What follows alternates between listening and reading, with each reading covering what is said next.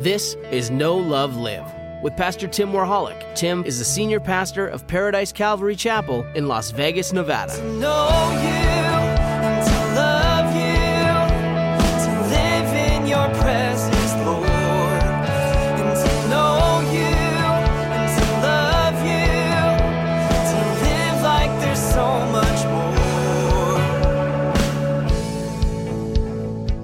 more. All right. Are you guys excited for the last church? Yeah. So here's what we're going to do, all right, y'all? I have had multiple people ask me if we are going to continue Sunday evening services. We started strong, and we're kind of settled, I think. I'm fine with that. I don't care how many people come to a service, as long as people want to get together, have fellowship, and dive into the Word together. So my intention is to continue in the future. Next week on Sunday evening, I will not be here. I'll be in Israel. We're having a guest speaker. Most of you may already know Larry Palmer. He was the founding pastor. Oh, no, actually, he didn't found it. He took it over very small, but he was the pastor of Calvary Chapel Henderson for many years. He's going to be teaching the 2 morning services next Sunday, and then he's also going to be doing the evening service. That evening service is not going to look like this. So I'd still like communion to be put out during worship, but it's going to be like a regular service. It's not going to be like the 2 songs and the share and stuff like that, just to make it so things are not complicated for him. So he'll be sharing next week. And then I actually get back the next week. The week after that, we fly in on Saturday. I have every intention on being here Sunday morning and doing at least the 2 morning. I'd like to do Sunday evening and make it like a recap of the Israel trip. I think that would be really fun and cool. So that's what the plan is. That's what my intention is. And that's the direction that we're going. With that said, if for some reason I am not well or not able to do it, the Lord will take care of you guys. But that's what the plan is.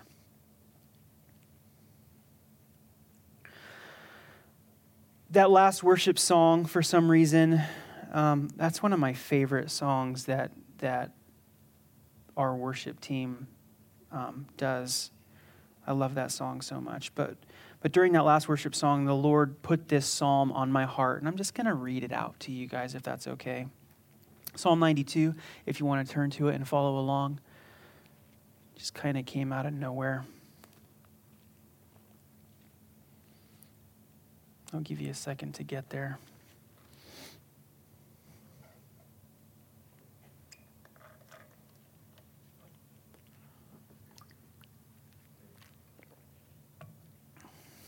Psalm 92. It is good to give thanks to the Lord and to sing praises to your name, O Most High, to declare your loving kindness in the morning and your faithfulness every night. On an instrument of 10 strings, on the lute, on the harp, with harmonious sound. For you, Lord, have made me glad through your work. I will triumph in the works of your hands. O Lord, how great are your works, your thoughts are very deep.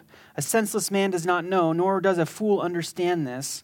When the wicked spring up like grass, when all the workers of iniquity flourish, it is that they may be destroyed forever. But you, Lord, are on high forevermore. For behold your enemies, O Lord, for behold your enemies shall perish.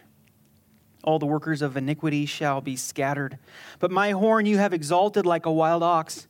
I have been anointed with fresh oil. My eye also has seen my desire on my enemies. My ears hear my desire on the wicked who rise up against me. The righteous shall flourish like a palm tree.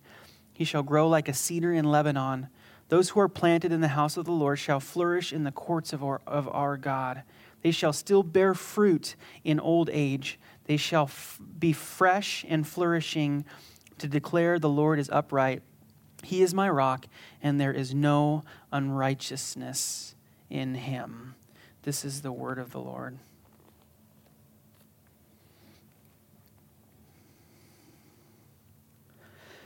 Turning to Revelation chapter 3, finishing chapter 3 with the last church, the church of Laodicea. One of the most referenced churches of the seven churches by people scripturally. One of the most famously quoted verses that we will get to, but I'll give you up front, that's completely taken out of context in the way that people quote it, is, "Behold, I stand at the door and knock."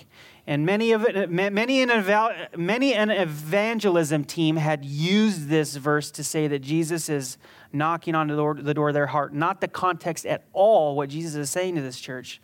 Jesus is saying to this church that I have been escorted off the premises and I would like to come back in and have fellowship with you believers, but I'm not present at the time. So we'll get there in a minute when we get to the end of the church. But Laodicea is an interesting church. It was built on a high plateau, and the word Laodicea means old fortress. So again, these places had to be able to be defended easily, defended well. There was just one problem with the location. It was easily defendable, but it was very difficult to transport water to Laodicea.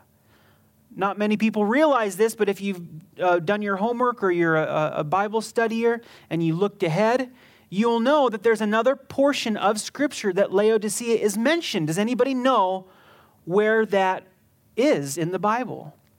Anybody know? If you're following along with me and you'd like to read with me, flip over to Colossians chapter 4. Colossians chapter 4. Paul is writing to the church of Colossae. Colossae was very near to Laodicea. It's very close to the church. And this is something that Paul had to say to the Colossians regarding the Laodiceans, which is interesting because there's a couple other verses as you read through the letter to the Colossians. It's almost eerily similar to what Jesus is saying to the church here in Revelation in Laodicea. Very similar. In fact, some things are almost word for word. But let's look in chapter 4 of Colossians, chapter 16. Now, when this epistle is read among you, see that it is read also in the church of the Laodiceans. And that you likewise read the epistle from Laodicea. So it's going to be a two-part project. You're going to read the letter that I gave to Laodicea, and they're going to read the letter that I wrote to you, Paul says. So they were needing instruction. Some people believe that Paul was the one who founded the church in Laodicea. We have no proof that it was, but we do have a reference, which is pretty interesting, isn't it? I say to Archippus, take heed to the ministry which you have received in the Lord, that you may fulfill it. This salutation is with my own hand. Paul, remember my chains. Grace be with you. Amen. So the same kind of state that Paul was in when he wrote both of these letters. Interesting to note, we have the letter to the Colossians. The letter to the Laodiceans by Paul was lost. We do not have it. We do not know where it was. But it was similar in nature to, not exact, but similar in nature to this letter to the Colossians, and that he wanted both of them to have this information. So he says, hey, when you guys get these letters, exchange them and read them to each other because it applies to both of you. Isn't that interesting? We're going to keep your finger in Colossians because we're going to be flipping back to Colossians to read another verse that is applicable because of the language that Jesus uses to the church of Laodicea.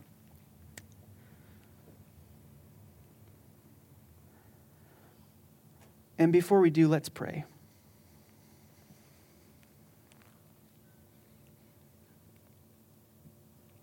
God, we definitely don't know like the beginning from the end. Like you do. We don't know what it's going to look like at your second coming. All we do know is that we want you to come quickly. We don't want to be ignorant. We don't want to act like we don't want to know because we do. Lord, we want to be informed. We want you to teach us. We want you to instruct us. We want to take heed to the warnings in your word. We want to be prepared. We want to be ready. So, Lord, we pray tonight that you would equip us for this age that you have us to live in, the concerns that we should have to keep guard, what to keep guard over. And God, if there's any of us here tonight that you want to speak a word to through this last church, Laodicea, God, we ask for fertile hearts to receive seed. We ask for ears to hear what your Spirit has to say. We ask that you teach us. You're our shepherd. We ask that you'd feed us. and that you'd be glorified through our lives in Jesus' name. Amen. Chapter 3, verse 14, and to the angel of the church of the Laodiceans write, these things says the Amen, the faithful and true witness, the beginning of the creation of God. So most of the introductions by Jesus to the church are twofold that we have seen. This one is threefold. And I don't know if somebody would agree or disagree with me, but when I'm digging in and I'm looking at it, I see there's three distinct greetings that he uses and ways that he identifies himself. And right when I saw them, I thought all three of them were time-oriented. So we look at the first one. These things says the Amen. So when I hear the word amen, or when you say the word amen, what does the word amen mean?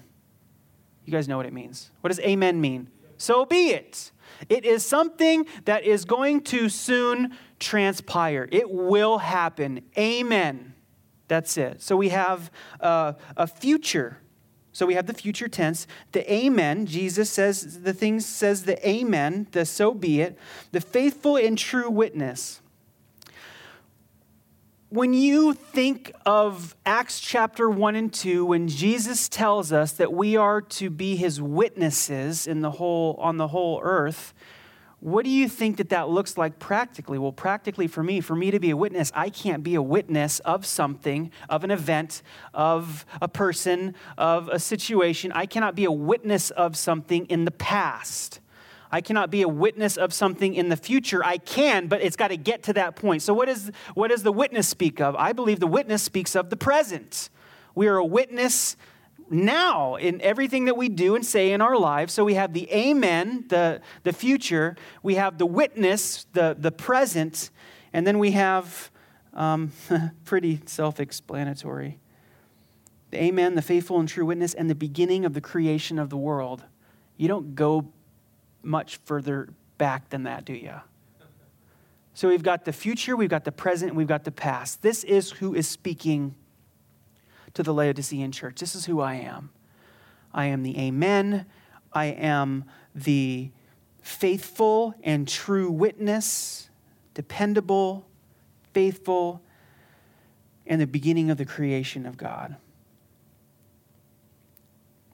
There was at some point for the Laodicean church, the beginning of their existence, there is some point of the continuing of what their purpose in Laodicea was to be a witness of God, a witness of the resurrection and power of Jesus Christ. And there was going to be a future. This holds some warning for it. I know your works, verse 15, that you are neither cold nor hot. I wish you were cold or hot.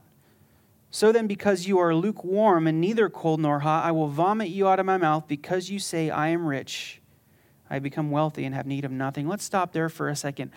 Many times when we read this letter, we get this picture of somebody drinking a beverage. I personally don't have any issues with lukewarm beverages. I don't know if you do. Maybe you do, right? Some people like things really cold, especially in the summertime here in Las Vegas. Some people like things really hot. I'm not sure if that is the best way to understand it. I've come to look at this a different way since over the years, and listening to lots of Bible studies about the Church of Laodicea. And I think that it has to do with it could have something to do with something a little bit different. Part of the history of the Laodiceans was it had a very famous and successful medical school where they trained doctors. And at this medical school where they trained doctors, they were famous for their development of two medications. One was ointment for ears that helped with hearing. The other was a salve that was good that you placed on your eyes, which Jesus talks about, the eye salve that he wants to give to them. So the big picture's coming together. It was a medical city. It was for the training of doctors. This iSolve was world famous. It was exported and known about it, documented historically. So we understand that there's a medical influence here. And then when you're in the town looking out from it, most historians will agree and tell you that there was this famous hot spring area. And it was huge. It was huge. And they said that you could look at it and you could see the steam rising.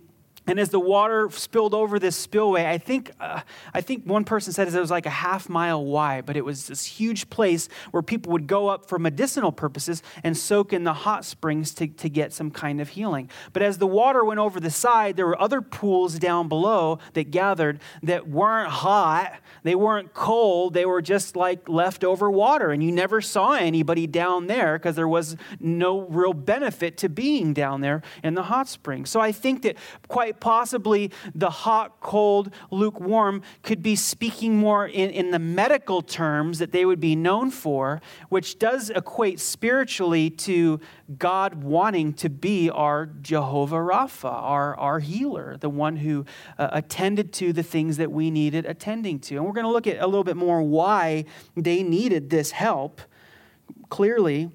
But the steam baths or the hot springs would be medicinal.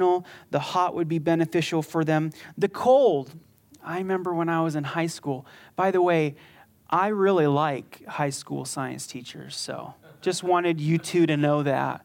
My high school science teacher was a Christian, and she's the only Christian that I can remember in high school too who would love on me and share her faith with me. And I thought, this lady's different. It's kind of cool. So anyway, high school science teachers are good. And you guys are doing a good job. Keep going. But anyway, so when I was in high school, I played sports. I did wrestling, I ran track, and I played soccer. Those were my three main sports. And in track and wrestling, soccer, not quite as much, but a little bit too. We had these big things in our sports area at the school. We had these huge tubs where we made ice baths. And I don't know if you guys are aware of this, but athletes, to help promote healing and blood circulation and other scientific stuff that I'm not really sure about, what athletes will do is they will dip themselves into these ice baths. And even though it wasn't very comfortable, it was very beneficial for them in the healing process. It's also very beneficial for you to go in hot springs, right? Medically speaking, and there's a benefit for both, but there really isn't any kind of benefit for just regular water. How many of you have drawn a bath before and you thought that it was going to be hot and you got in and it was less than lukewarm? It's like, well, that just ruined the whole thing. Now I got to drain it all and put it all back in again. Now, I know I'm pushing this pretty hard, but again, speaking from the historical context, as we see Jesus references also, I think there might be something there that we should think about and consider a little bit more.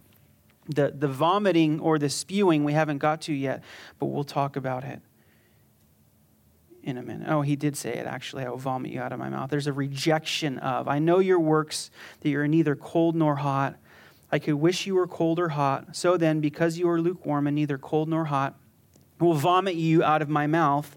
Because you say, I am rich, have become wealthy and have need of nothing, and do not know that you are wretched, miserable, poor, blind, and naked. That's that's quite the word to receive from Jesus himself. You are wretched, miserable, poor, blind, and naked. One of the other things Laodicea was known for, it was known that it did not need any outside help from anybody. Their industry was booming. They produced this black wool that was unique in the whole world, and it was sought after and went for a very high price, which is to contrast another thing that we're going to see here in a minute. But they were known as the self-made people. They were self-made. They were the get it done. We can do it. The problem is they had this appearance of being rich, of being wealthy, and having need of nothing. But the reality is, on the inside, they were broken and they were troubled. For some reason, I don't want to draw too much of a comparison, but it really does reek of suburbia American church. It's like we dress up to make sure that we look good and we have our smiles on and our makeup. And what we end up doing, we go to church and we just put on an act and act like everything's fine and act like we're rich and everything's going to be hunky-dory. And on the inside, we are not doing well. We're struggling. And this is where that part of where healing needs to come. And again, he's going to touch on it a little bit more in a second here. But they need more healing than their position that they appear to have by everybody else. You say, I'm rich, I've become wealthy and have need of nothing, and do not know that you're wretched, miserable, poor, blind, and naked. Do you know that whenever we, like Bethany so well put it, do you know whenever we as a church or individuals start to take charge of things ourselves and say, I can handle this, I can do that, I can do this, we start to escort Jesus out of the building, Here, Jesus. What we don't want to do is we don't ever want to be in a place where we're more about programs and efficiency and making things happen. Yeah, Bethany may never talk to me again because I put her on the spot and had her come up here tonight. But we will not be accused of having programs or running things so efficiently that Jesus is escorted out of the building. I hope not, right? So we want to be sensitive to the Spirit. We want to be sensitive to the Lord. Lord, what do you have for us? We don't want to act like we have it all together. Yes, we just announced a building fund today. Yes, we talked about how we have this down payment fund that we're putting to so that we can be wise stewards of what God gives us. And within 3 years, we can be in a place to get our own building where I believe Patrick, I'm not sure if Patrick misspoke or not, but it would be less than double of what we're paying now. It would be close to almost the same, if not maybe a little bit more. So it's crazy that we would be investing into our own facility with the opportunity of outgrowing it, selling it, and going and getting something else in the future. It'd be crazy to think that we just be handing over our rent money to a landlord for years on end and just losing that money completely. Can the Lord provide? Absolutely. But we also want to be good stewards. So we're very careful even in that. I don't really talk about it that much from up here, right? I don't want to because I know that God, at the end of the day, God's going to take care of us. He's the faithful and true witness. He always has. He is. He always will in the future, past, present, future. And that's the perspective that we need to have in having a relationship with him, is that we're not going to try to take things into our own hands. We're not going to make programs and be perceived by the outside or on the outside of having it all together and being rich when actually inside we're wretched, miserable, poor, blind, and naked.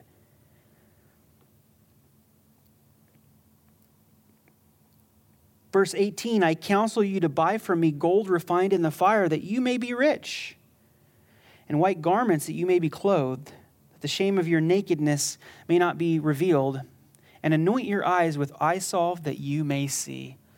These are the things that Jesus wants to do in response to their condition, which is interesting that they thought that they were rich, but they were poor. They thought that they were rich, but they were really poor. And what does he counsel them to do in that respect? I counsel you to buy from me gold refined in fire that you may be rich. Do you know what process? You know what process gold has to go through in any precious metal. It's very hot. It's very huge amounts of pressure. You guys know how diamonds exist, right? Diamonds come from time and pressure to where they're forced into this beautiful material that we cut and form into pretty things that we can give to girls. And I just saw this video recently. It's one of those little funny, cute YouTube video things that you can do with your kids. Don't even think about it. I'm not doing it with you guys. I don't care. Just kidding. He's like, Dad, remember you said you were going to do that? I said, I never said I was going to do that. So you take a burning hot coal, like a charcoal, and then you take a tub of peanut butter and you stick it in the peanut butter and you coat it. Have you guys seen this before? is pretty cool. You coat it with the peanut butter, and then you take it out and you stick it in a bowl of ice and you cover it with ice, and then you put it in the freezer and you freeze it. And then when you take it back out of the freezer, you break the ice, you take it out, and then you put the peanut butter, which is sad because you kind of think it wastes the other peanut butter, and I really like peanut butter. But you take the little glob of frozen peanut butter and you put it in a warm bowl of water, and then you wash all of the peanut butter off, and then you can rub the black off with your hands, and it turns into a crystal like that big, like see-through, looks like a big, sweet-looking crystal, because, crystals look kind of cool. So they say that the pressure, from the peanut butter and all this stuff, I don't know, I'm not a scientist. That's Charles's department. But what you get is this crystal that's this big, right?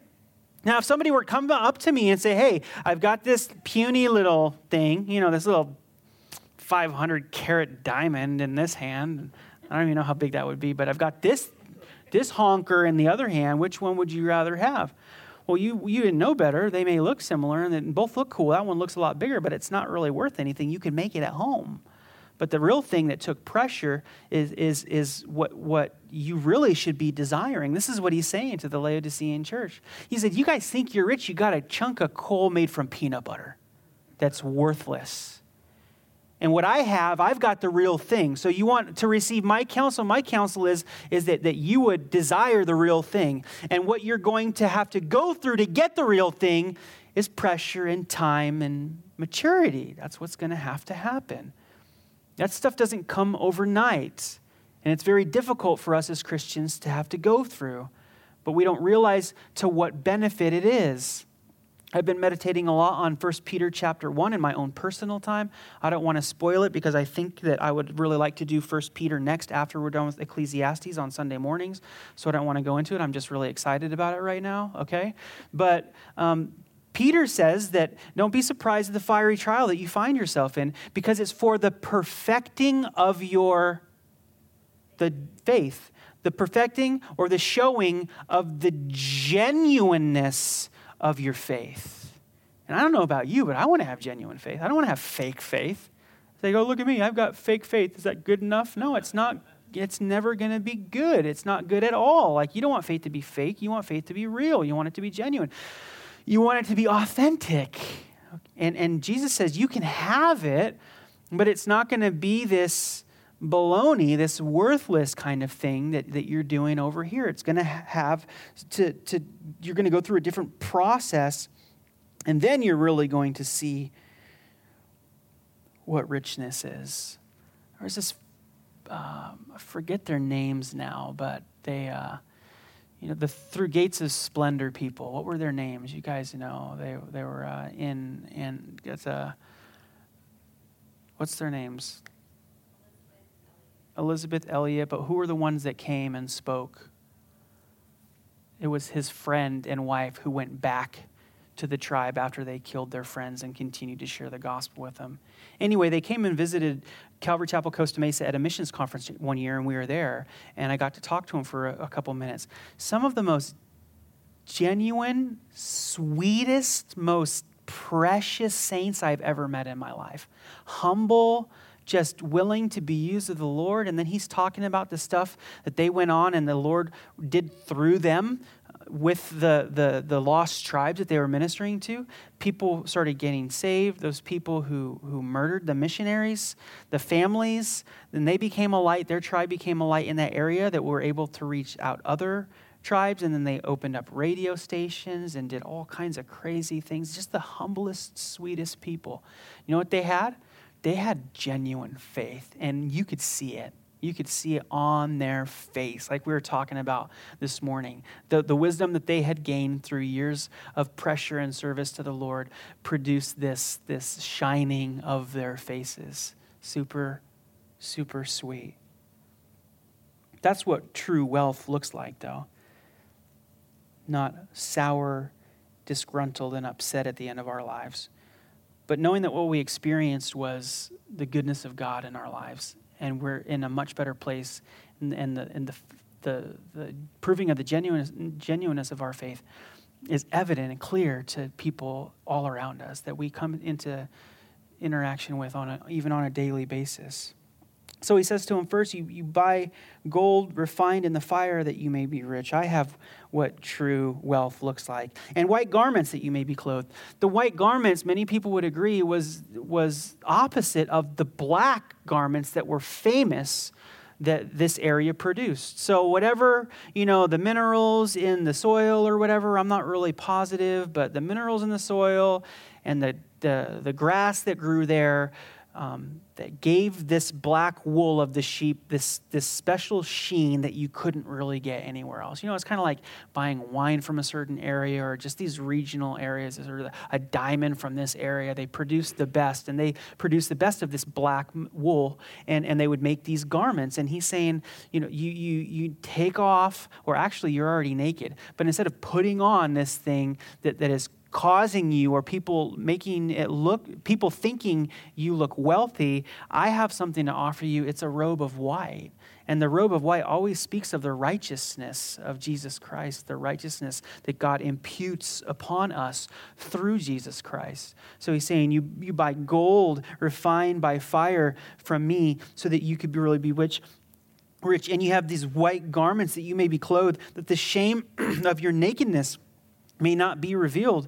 I've never been caught before in the nude, so I'm not really sure what the shame of the nakedness is exactly, but it would be shameful. I have had dreams. You guys ever had dreams? Like, I go to school, wake up, brush my teeth, everything. Take a shower, walk in there, get to school, walk in the classroom in my underwear. And it was like, bah! I'm like, how did I forget my pants? It's shameful. So I know in theory, I can share stuff like that with you. I love you guys. Please don't get mad at me, because I love the smaller groups and being able to be silly sometimes. But I have had those dreams, and that would be shameful. He's saying it's shameful for you guys to walk around like this. It's shameful for you to be exposing yourself to the degree that people are going to recognize, and it's going to be shameful to you. So I'm going to give you these white robes. They're going to be covering your nakedness so that it's not revealed. And then lastly, and anoint your eyes with eye salve that you may see. Isn't it interesting that Laodicea was known for this eye salve that not only was famous in the surrounding area, but was exported because it worked and it was developed in this medical school in Laodicea. And I find ourselves many times, this is what happens if maybe we're connected to the church of Laodicea, we get so settled down in self-sufficiency that we're going to take care of ourselves, and we're going to create these medications that are going to help us, when God says, I'm the one that heals. I'm the one that's going to take care of you. Do I mean that you should stop taking your medication? No, absolutely not. Don't be crazy. But I do see people leaning more and having more of a dependence on the medical community than trusting that where they're at right at that moment is a place that God is going to use to shine through and demonstrate his glory. The man, was it the man with the withered hand? I don't want to get my miracles confused or mixed up, but the man with the withered hand, Jesus said it wasn't his own sin, and it wasn't the sin of his parents. And then why is he crippled? Oh, it was the blind man. Yeah. So he says, then why is he blind? Because the birth was either, there was either a personal sin involved, or if blindness specifically spoke of, I remember now the prophecy in Isaiah where it would be the sins of the parents that were to blame. And Jesus said it was none of those things. The condition of this man's blindness is for the glory of God. Because if he wasn't blind, then he wouldn't be able to receive his sight miraculously, being blind from birth. And God allowed him to be blind from birth and to experience all that his whole life so that the glory of God could be shown through him by Jesus healing him. And the people come and they say, what happened to you? What did you do? Who did this to you? Blah, blah, blah, whatever. When it comes to another blind man, he says, I don't know. All I know is that I once was blind and now I see.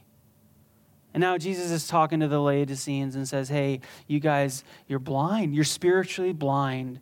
You don't see where you've ended up. You can't even see that you're naked. And I want to help you out here. You're naked. and it's not good. So I'm going to give you garments. I'm going to give you this eye salve. I don't want you to trust or depend on the world or the methodology or thinking of this world. I want you to trust and depend on me.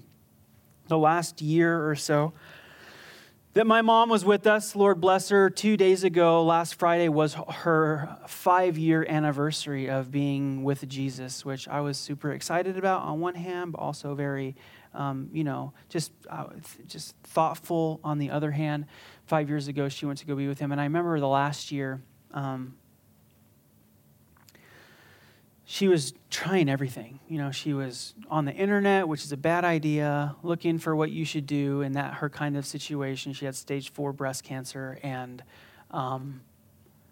she's trying everything. She just wanted to live. She just wanted to live, and she also wanted to make sure that God was going to be the one that got the glory, because it went into remission once and then it came back, and she believed that it was going to go into remission again and be completely taken away. But I remember having these conversations with her the last 6 months, and she'd say, I want to try whatever I can so that I can live, but I don't want any of the glory to go to any of these things that I'm doing if it prolongs my life or heals me of this condition, because I know that God is the one that heals, and he's the one that healing me.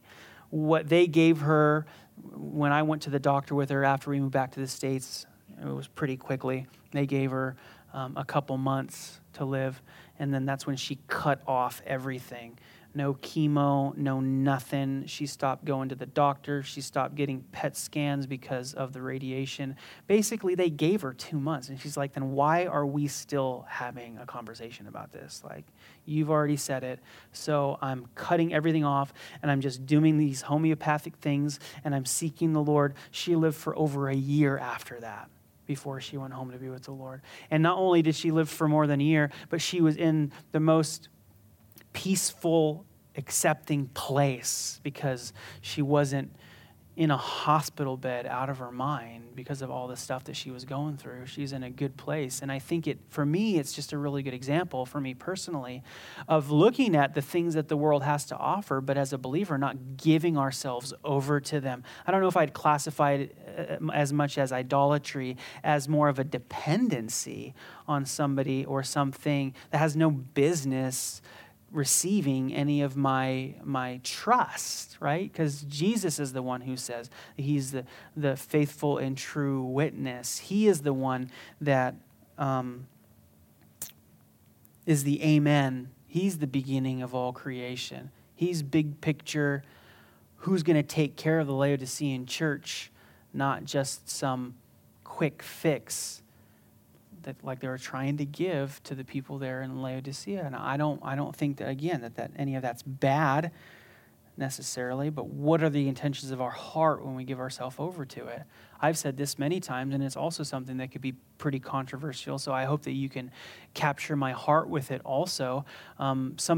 People have asked me in the past, hey, Tim, why doesn't God do miracles and healings like he does in the Bible? Why doesn't it happen today? And my first question is, well, how do you know it doesn't happen?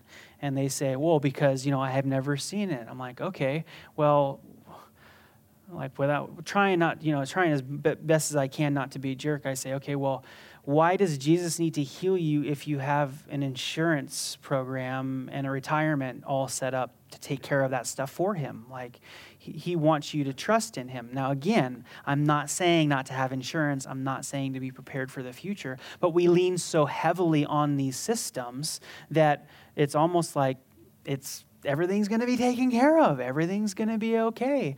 And we've made it ourselves. We've gotten to the point now where we want everybody in America to have health care. And I'm not trying to be political. I'm just saying, like, we need a security net. We need something to be able to take care of us. We need to have this perception of having it all together, when in reality, it could be that we're naked, poor, blind, and what's my favorite one there?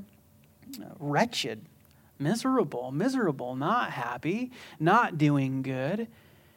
And this is the counsel. I want you guys to have genuine faith, I think, is one of the things he's saying.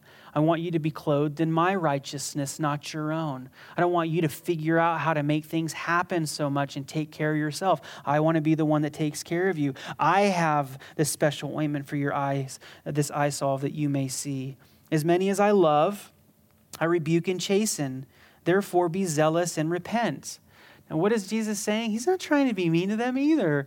Like, those are some pretty harsh things to say. Hey, you're wretched, you're miserable, poor, blind, and naked. Those are some pretty difficult things to say to somebody. In fact, if I said that to any of you, you'd probably be upset and leave and never come back again.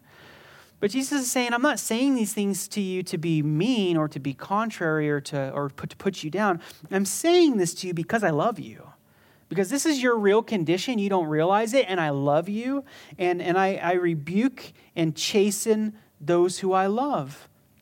Therefore, be zealous and repent. This is another call to repentance, as we've seen to the other churches, which means a stopping of one's going in one direction and go in a 180 in the opposite direction. Stop going down this road that you've given yourself over to. And for this, it was a dependency issue.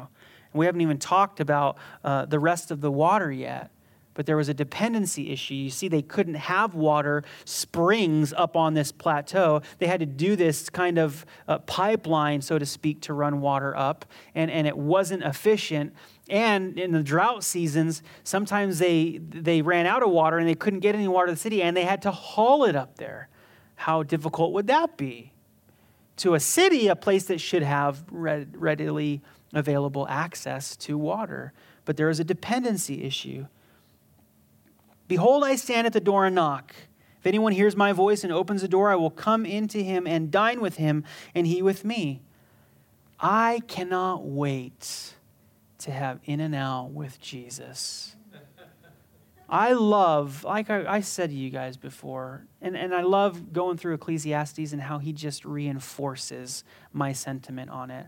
One of the things that I love more than anything is sitting down with a brother, a dear brother or sister in the Lord, and having a good meal together. Jesus is my kind of guy. He's like, hey, I want to come back in, and the first thing we're going to do is we're going to sup. So what's up? We're going to get together, and the first thing we're going to do, In-N-Out it is, Tim. Let's go have some In-N-Out. It's probably not going to be In-N-Out, but it's going to be better. Could you imagine cooking? Like you watch Top Chef? I think Top Chef is cool. Chopped is cool. All those cooking shows are cool. But then you see Jesus cooking breakfast on the shore. And the disciples come in, and you're eating food that Jesus just prepared. Can you imagine how amazing that fish was? How amazing that breakfast was? I can't imagine. Jesus saying, I'm knocking on the door. I was escorted out of the premises, and I'll never leave you or abandon you. I didn't leave. I was excluded. And Jesus is so faithful that he's like, I would like to come back in. I would like to come back in, not only just to be with you and have fellowship with you, but to sup with you, to eat together with you. And in that culture, eating together with somebody was one of the most intimate things that you could do with somebody on a level of friendship in that Eastern culture. It was to have a meal together. So it's not the context of somebody coming to know God or God pursuing a non-believer. It's the context of a people who have kind of excluded God from their lives. On the outside, everything seems fine, and they've seemed like they have it put together, and they put themselves together well. They're self-made people. They've got the career. They've got the minivan. They've got whatever they want in life, but they're still struggling, and they're broken inside as people. And Jesus is like, I'm not going to abandon you. You're in a bad place. I love you. I want to be there for you. But what's necessary for us to start that process is your repentance. And what repentance is a recognizing of our current state. And that's the first thing I do whenever I find myself in a deluded spiritual state that I should not be in. The first thing I do is I go to Jesus, I go to the Father, and I repent and say, God, I don't know where I went wrong. I don't know what compromises happened. I don't know why I've been thinking this way lately, but it's not right. And I'm sorry. I repent. I don't want to think that way anymore. And that opens the door for restoration and for me to get going back on track with the Lord, to have fellowship with him, to have a meal. On another note, imagine the wedding supper of the Lamb. The Bible teaches us that we are going to have a huge party when we get to heaven, the wedding supper of the Lamb, where Jesus and the church are finally together, and there's going to be this rip-roaring good time. Where we're going to imagine. I had a beef Wellington for the first time in my life like a month ago. It was incredible. If you imagine the kind of beef Wellington God the Father has in store for us in heaven, I can't comprehend. But it's all over this. It's all over this fellowship and food and friends and family. This is the language that the Bible uses, speaking of what our relationship with the Lord and with each other is going to be like in heaven. I think it's really exciting. I think it's really cool. Behold, I stand at the door and knock. If anyone hears my voice and opens the door, I will come into him and dine with him and he with me. To him who overcomes, I will grant to sit with me on my throne, as I also overcame and sat down with my Father on his throne. He who has an ear, let him hear what the Spirit says to the church, to the churches. Overcomers. Those who would get past this season of difficulty in Laodicea. What's the promise? The promise is that they would be able to sit on the throne with Jesus. I can't really wrap my head around that. I don't know what that's going to look like. But he says something that he says, I'm going to share my position with you. What does that look like? I don't think that it looks like any kind of authority over others. It's a full submission under the authority of God the Father that Jesus exercised and sat in. But in his glory on his throne is going to be pretty incredible.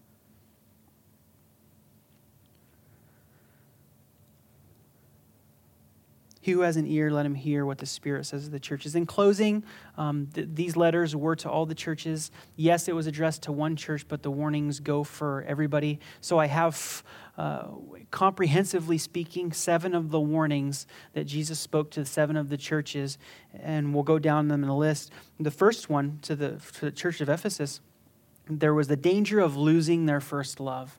That speaks pretty loudly to us as well. But there's this danger of losing the first love. To the second, the fear of suffering. To the third, doctrinal compromise. To the fourth, moral compromise. To the fifth, spiritual deadness. To the sixth, failure to hold on. And to the seventh, lukewarmness. Danger of losing first love, fear of suffering, doctrinal compromise, moral compromise, spiritual deadness, failure to hold on, and lukewarmness. These are 7 of the things that Jesus spoke to those 7 churches, among other things that he wants us to consider when we look at the 7 churches of Revelation, so that we can address things in our own life, so that we can be in the best place possible spiritually that we can be, for our own sake, but not just for our own sake, but for the sake of others, for the sake of those around us, for the sake of our families, for the sake of our churches, for the sake of our friends, so that we can be that conduit that God uses to reveal himself to the world, no matter what place we are in historically speaking. And I am the furthest from the doom and gloom. I really cannot stand the doom and gloom. I grew up through the 90s. That's all I heard. I'm not going to get on my soapbox, but it's all I heard. Doom and gloom, you know. We used to joke in Pahrump that we were the smart ones. Everybody made fun of people in Pahrump. They said nothing good comes from Pahrump. I don't know if they say that, but I say that. Nothing good comes from Pahrump. It's a biblical reference if you know it. But we would make jokes. Yeah, they're making fun of us now, but when California breaks off and slides into the ocean, we're all going to have beachfront property. We'd say stuff like that. And Y2K, don't even get me started about Y2K and the preppers for Y2K. And my whole life I was told that Jesus was coming tomorrow. And I was so distraught because I really wasn't walking with the Lord. I really wasn't a Christian, but these evangelical Christians told me that I had to get right with God because he's coming soon, and I'm not going to be able to get married. I'm not going to be able to have kids. I'm not going to be able to have a job. I can't buy a house. I can't get my own car. And I was devastated. I was petrified that I was going to just have to, my life was going to end at 14 and I was going to go to heaven without getting to see what life was really about. So I really hesitate and shy away from the whole doom and gloom stuff because I don't know if God wants us to have that perspective. He wants us to be ready. He wants us to be prepared. He wants us to be in a place so that we're not ashamed at his appearing. But I don't think he wants us to live like many people live today, of this impending tribulation that's going to happen, or hardship that's going to be devastating to us. I was just talking to our men's group and last Monday, and they were talking about how like half of them were preppers, and I'm just hard to wrap my mind around that. Like, yeah, I get it. Like, you want to be ready, and we want to be ready, but let's not throw the baby out with the bathwater and neglect that we have good news to give to people. And when I was receiving it when I was younger, you guys remember Nostradamus? My parents were bringing videos home of Nostradamus predicting the end of the world. I was getting it from all angles, Christian and non-Christian, and I was just so tired of it. It affected the way I live my life. I can't share that tonight, and I won't. That's for a definitely more intimate setting, but it affected my life, and we need to be people who are introspectively adjusting our lives according to God revealing himself to us, and in the best place possible to present the good news to people today, because it is a good news. You are part of the church. You are blessed. You are happy. You are part of his family, and we are going to feast together in heaven. Amen. Let's pray. Lord, we thank you for your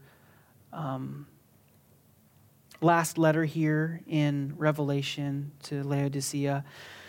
None of us would really like to identify ourselves with the Laodiceans, Lord. So we pray that if we do fall somewhat into that category by any measure, that you would, Lord, help us out of it. Help us towards repentance. Help us towards healing. Help us towards restoration in our witness of you, of the faithful and true witness, the Amen, the firstborn from all creation. God, I pray for my brothers and sisters that you would bless them exceedingly abundantly, even this week, that you would answer their prayers, that you would speak to them, that you would lead them in righteousness for your name's sake, that you would be glorified through their lives, and that their faces would shine. In Jesus' name, amen.